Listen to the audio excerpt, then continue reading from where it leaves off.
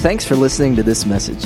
For more information about The Exchange, visit www.theexchange.cc. Today, we're continuing in our series that we are calling Now What? Where if you haven't been here, what we're talking about is how to have a growing relationship with God. Because kind of here's what we've uncovered during this series, is that for many people, they've come to the place of exchanging old life for new life in Christ, putting their faith in Jesus. That's good, but then they kind of stop right there. And maybe they're asking the question, well, like, now what? Now what do I do? Or maybe for some of you've been following Jesus for quite a while, but if you got real honest today, your journey with God has grown stagnant. And so now you're kind of maybe secretly wondering, well, now what do I do? I mean, like, is this all it's about? And so we're talking about some really basic building blocks on what does it mean to know and follow and have a relationship with Jesus. Because here's what we said a couple of weeks ago, and I'm going to say it again, that for many people, their journey of following Jesus looks like this. It looks like 60 minutes at a church building, whether it's got a steeple or it's in a shopping center. Okay, 60 minutes, one day a week, and they listen to some songs, hope they play my favorites, listen to the preacher, hope he tells a funny story, and then they pack up the family and they hit their week. Okay? And there's basically no communication, no connection with God until 7 days later they show back up. And here's what we said last week. If you only eat one meal a week, you don't expect to grow really fast, okay? And so, man, we're talking about the fact that Jesus didn't call us to an event, but he called us to a relationship. And that matters for all of us in the room. And so today we're going to talk about another building block on how to have a growing relationship with God. And hopefully last week, when you begin to put some of these things into play, a ton of our resources flew out the door last week on how to make Scripture a part of your life every single day. And so today, if you have a copy of Scripture, open up to Matthew chapter 6. There towards the beginning of your New Testament, Matthew chapter 6. Love for you to have a hard or digital copy available in your lap. And we'll put the scripture as well as some key points behind me on the screen today for you to track along with. Today, we're going to be looking at the building block of prayer in our relationship with God. What does it look like to communicate with God? Corrie ten Boom once posed this question: is prayer your steering wheel or your spare tire? I love that. Is prayer your steering wheel or your spare tire? What a powerful question, because for many people, prayer has become a last-minute rescue mission rather than a building block to an ongoing daily relationship with God. And so here's the mission today. If you want to know where we're going, this is it. Today, I want you to understand that prayer matters for your life, that God designed prayer for you to personally communicate and know Him. That's why he's laid it out. And so in Matthew chapter 6, Jesus is teaching, and it records his longest recorded message, his longest sermon in all of Scripture. And so if Jesus is talking about prayer, which he is, we're like, hey, we should probably listen to what he has to say. And so we're going to walk through what Scripture says out of Jesus' mouth towards prayer. Pick up with me Matthew chapter 6, and we'll start in verse 5. It says, and when you pray, do not be like the hypocrites, for they love to pray standing in the synagogues and on the street corners to be seen by others. Truly, I tell you that they have received their reward in full. Verse 6, but when you pray, go into your room, close the door, and pray to your Father who is unseen. Then your Father who sees what is done in secret will reward you. Now, before we dive into the main section of our passage today, I want to first kind of connect some dots and correct some misunderstanding about prayer. Because in our Bible Belt, okay, everybody, right, loves God. Everybody goes to church, and everybody prays, okay? At least that's what we think. And so here's what happens, though. We have some misunderstandings, misconceptions about prayer. So I want to give you two statements today at the beginning to correct some of that, and then we're going to walk through some more verses together. So here's the first truth about prayer that we have to understand, is that in prayer, being personal is more important than being public. Being personal is more important than being public. In verse 5, Jesus, he just spoke about the hypocrites of his day. And he says where they got prayer wrong was when they prayed to be seen. They wanted to be seen. The theologian and commentator by the name of William Barclay, he says this. See it on the screen. It says, when a man begins to think more of how he is praying rather than of what he is praying, his prayer dies upon his lips.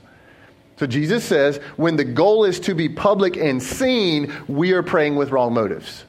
But when we're praying from a personal place of desire, God hears and he answers. Now, this does not mean that we don't pray in public, okay? It's still okay to pray at events. It's okay to pray at your life group gathering. It's okay to pray at our large gathering here that we do every single week, okay? And listen to me, men, all right? This is not an excuse for you to go, hey, look at your spouse and go, no, like, I don't have to pray with you, or like, I don't need to pray with my family. Don't go home and say that, okay? The preacher did not say that that's your write-off to not do that, okay? Man, we still lead out in our families.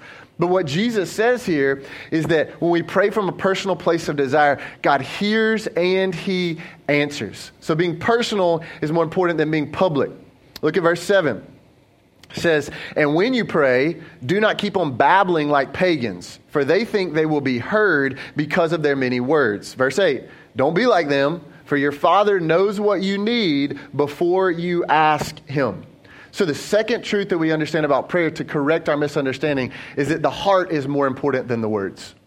Our heart is always more important than our words. Jesus says there in Scripture that pagans believe that praying more words makes their prayer more right. Okay, so they go on babbling. And some of you have experienced this firsthand because every time your extended family gets together, all right, you got that uncle that gets called on to pray. He gets called on to say the blessing, and he starts using words that he would never use in personal conversation. But all of a sudden, like, it's his prayer script, and then he prays like he hasn't talked to Jesus in like 5 years. And so he starts praying for everything under the sun, and you're like, Uncle Ed, like, didn't they just say the blessing? Like, isn't that it? Okay. And if you don't say amen, you have to pray for some more food because what we cooked is going to be spoiled and rotten. All right. Some of you, that's where it is. What Jesus is saying is that prayer, the effectiveness of prayer is not based on the quality or the quantity of our words, but it's based on the heart with which we pray with. Okay? It's based on the heart with which we pray with. And so my goal today is not to like get you to walk out of here being some professional prayer. Like I don't know how to do that, number one, but like that's not the goal today. The goal is to shape the desire of your heart to pray. That's where we're going today. And so when we pray, we realize that being personal is more important than being public.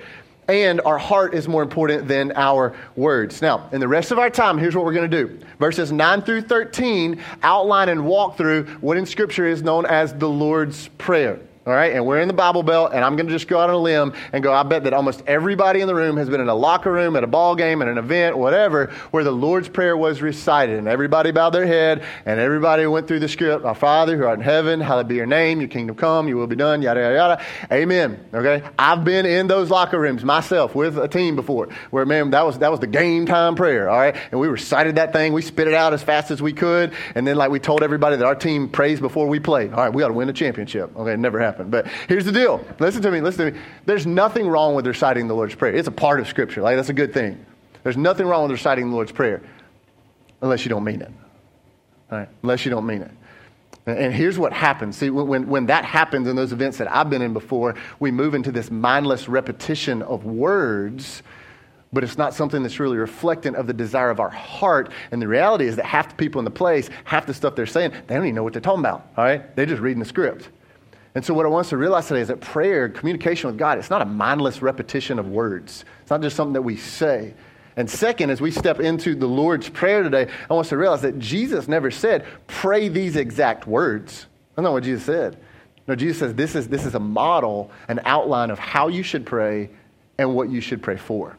And so I want us to see that today as we interact with Scripture. And here's what we're going to do. If you're taking notes today, we're going to talk about 5 different actions that take place in prayer.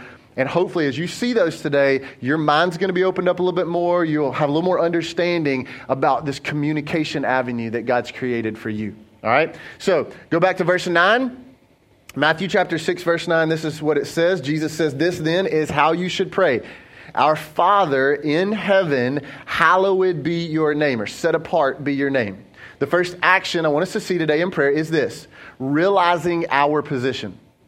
In prayer, we realize our position. The second word of Jesus' prayer was what? Our Father. All right, our Father. Prayer is the position of a child talking to their daddy, talking to their father. I remember the first time that I asked my daughter Kate, who came into our family back in March, the first time that I asked her to pray at one of kind of our family little sit-arounds gatherings, and we all bowed our head to pray, and she says, hey, Daddy. And I looked up real quick, and I realized she wasn't talking to me. She was talking to God. And as her earthly dad, I thought, yes, she gets it because she understands the position of prayer is a child talking to God as Father, as Daddy.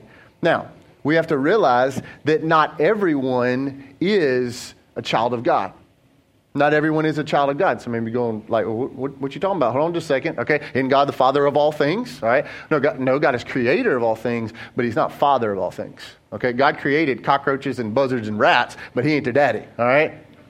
He's not Father by creation. He's Father by new birth. He's Father by new birth. And Scripture makes it clear where Jesus lays this out about the children of God. And here's what it says. John chapter 1, verse 12. He says, yet to all who did receive him, to those who believed in his name, to them he gave the right to become children of God. See, Jesus says the only people who are counted as children of God are those who believed and trusted Jesus as Lord and Savior. In other words, there's been a conscious point where they've exchanged the old life of sin and self, and they've started this relationship with Jesus. They've chosen to let Jesus take reign, Jesus take lordship. And for those people, they are in Christ. But for those who have not believed what it just says, they do not know the blessings of being a child of God and praying as a child of God. So the first and most powerful thing that any of us can do for our prayer life, okay, don't miss this, write this down. The first and most powerful thing that you can do for your prayer life with God is to become a child of God. To become a child of God. Because some of you are living outside of the family of God. You've never come to that place of surrendering and letting Jesus have control. But when you do, there is power in the position of praying as a child of God. Paul would say this, Galatians chapter 4, verse 6.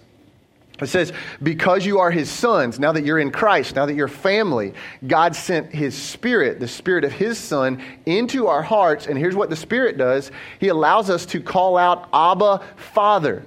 Now this term Abba literally means daddy. It just means father. Scripture says when you pray from the position of a child talking to your dad, there is access that is given to God the Father. Have you ever thought about calling the one who scooped out the seas and who formed the mountains and who flung out all the stars and who's controlling the universe right now? Have you ever thought about calling him daddy? Because when you pray and you're in Christ, that is the access you are given. Is a child talking to their father. And so we realize our position that we pray as a child to our Father.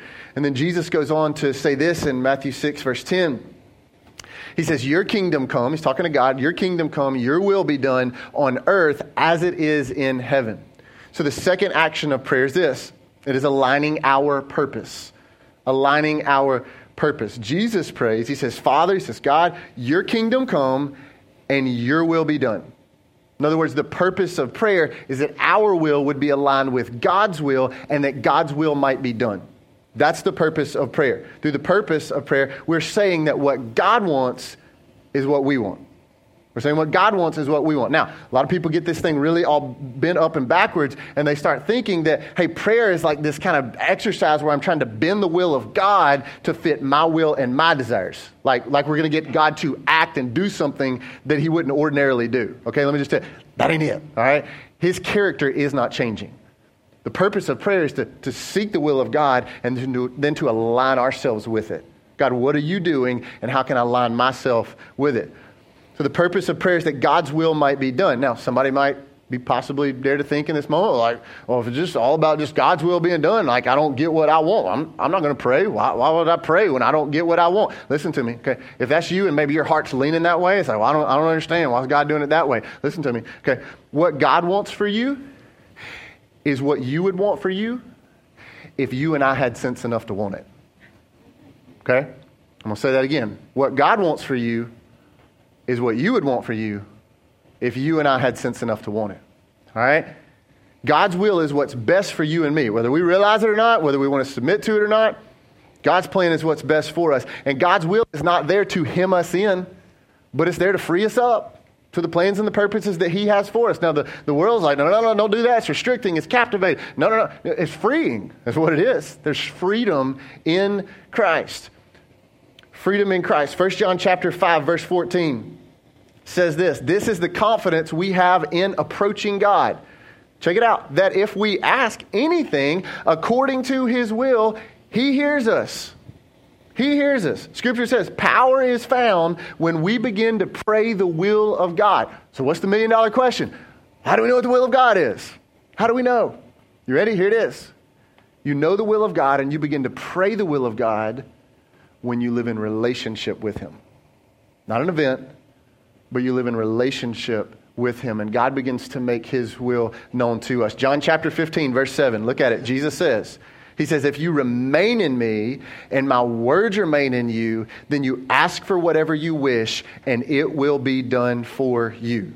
Now, that word remain that I just read in the NIV, or some versions, it's translated abide. It literally means to lean on Jesus, moment by moment, daily relationship with him. Remember the transfer of trust into the chair, that we would transfer the weight of our life onto Jesus. And when we do, and kind of like we talked about last week, Scripture moves from just like more than just words on a page and something that the preacher talks about on Sunday, but it becomes a part of our life, and it affects the attitudes of our heart and the emotions that we have, okay? And God's Spirit becomes alive in us and is moving us. Here's what happens, okay?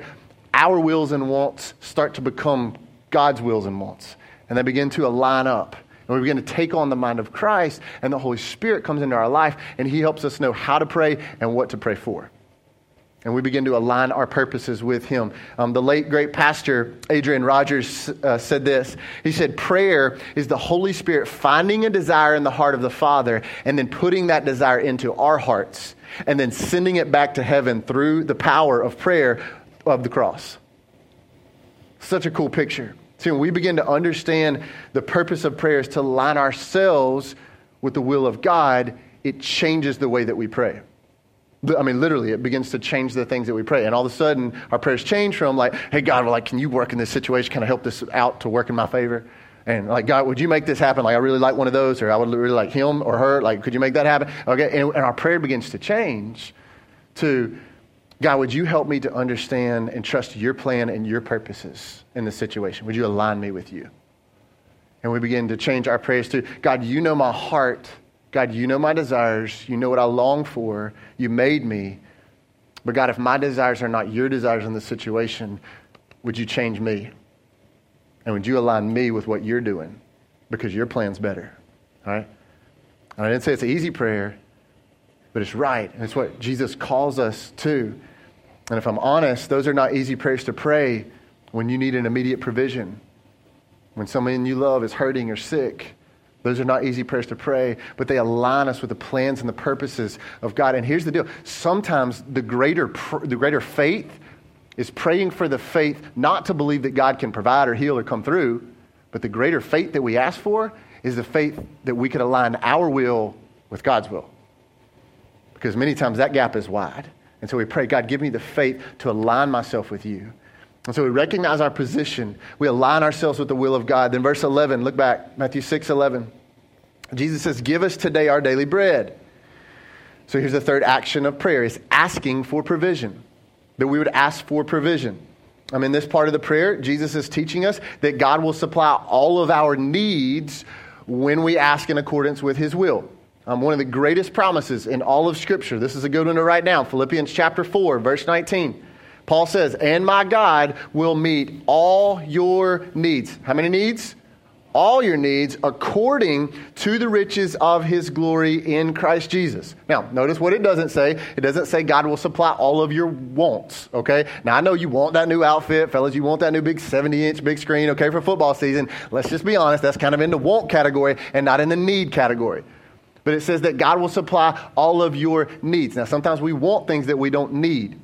But it says that God will supply all of your needs according to his riches. All right? And I hadn't seen his bank account statement, but it's rich, it's full, it's never gone into the negative. And he can be trusted. And when we come to God asking for provisions, it is the picture of us coming to God and leaning all our weight into his arms to go, I can't make it happen. And if it's going to come through, Jesus, you're going to do it. God, you're going to do it. And so we ask God for provision. Now, Jesus prays in verse 11, he prays, give us today our daily bread. Now, Jesus is not just saying that all we can ask for is for food or say the blessing for our food. That's not what he's saying.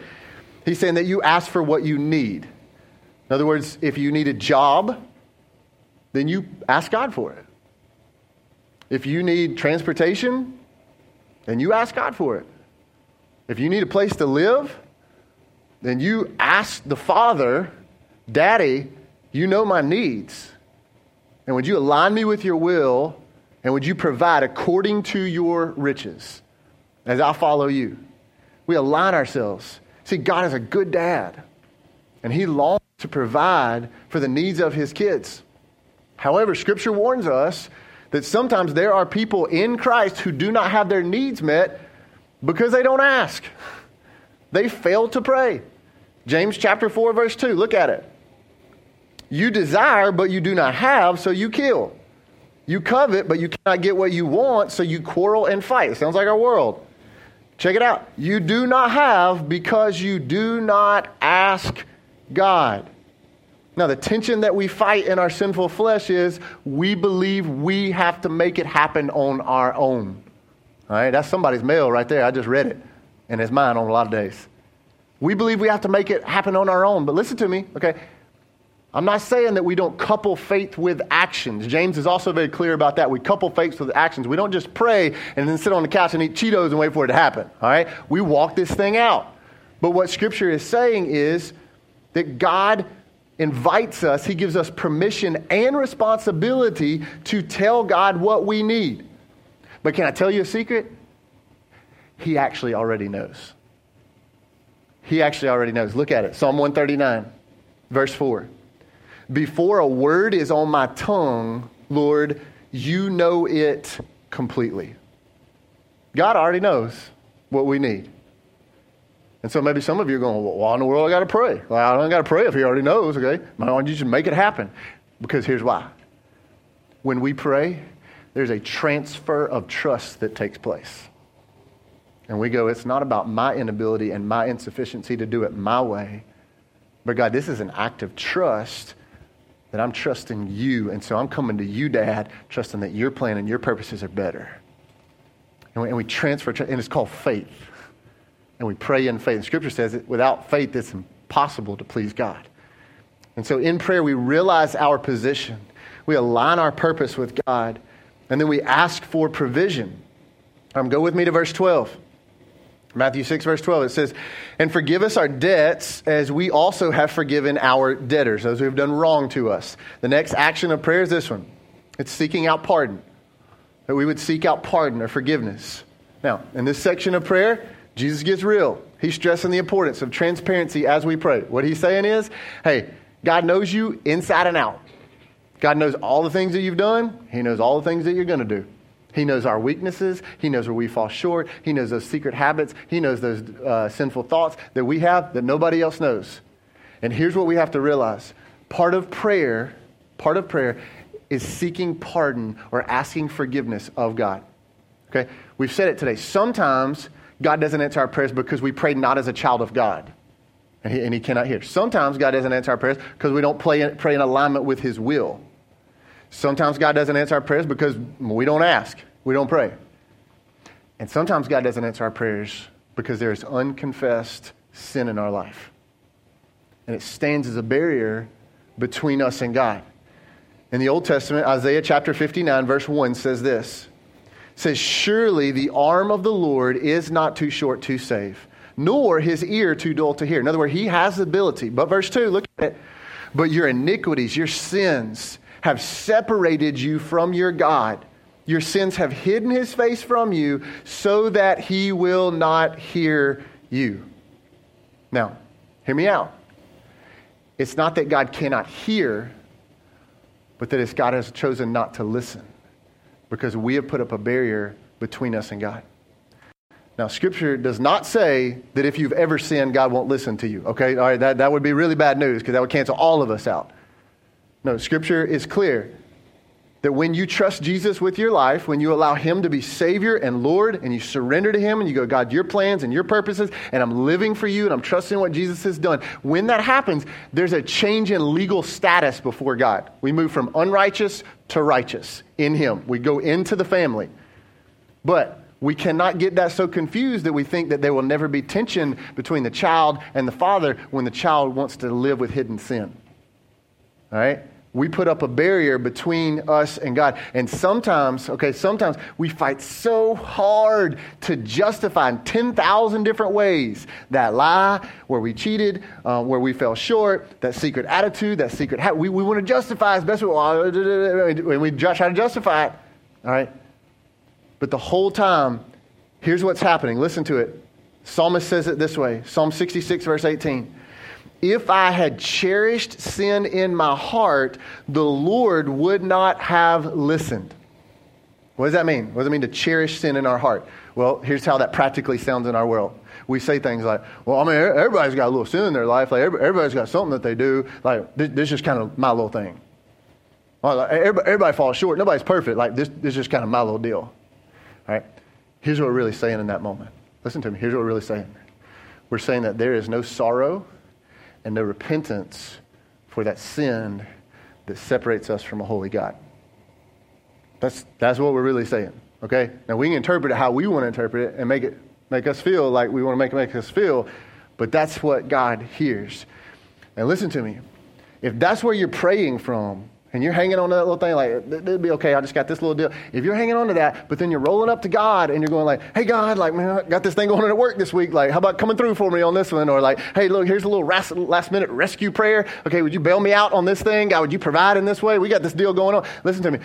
But you've got that sin in your heart. All right, listen to me. Don't be surprised when God doesn't respond. He told us. Don't be surprised when God doesn't respond. And husbands, I'm one. Scripture gets real specific with us in that area. I mean, it's very clear for us. Look at it. 1 Peter chapter 3, verse 7. All right, all the husbands, lean in. Husbands, in the same way, be considerate as you live with your wives, and treat them with respect as the weaker partner and as heirs with you of the gracious gift of life. Well, why would we do all that? Here's why. Listen to it. Listen. So that nothing will hinder your prayers. Fellas, God's word says you better pursue peace and forgiveness with your bride, or otherwise God's not listening to your prayers. And now I know what all the defensive flesh and the men just rose up in the room, okay, because I'm a husband too, and like you just thought, well, like she's wrong too, like she need to come tell what she's sorry. I mean, let me just tell you that side of the story. All right, listen to me, listen. The leader always goes first. The leader always goes first. And what we model, she will ultimately reflect. Okay? I didn't say it was easy, but it's right. Okay? Real talk here, real talk. There are Saturday nights where as I get ready to stand before you and pray with you and pray for you and lay out God's word and his truth to you, where I have to sit down on the bed and look at my wife and I have to own some things. Where I have let her down, or where I have let God down, or where I have not been the husband that I'm called to be. Because I don't want anything to stand between us, so nothing would stand between me and God as I try to lead you. I didn't say it was easy. But it's right. It's right. Think with me for a second.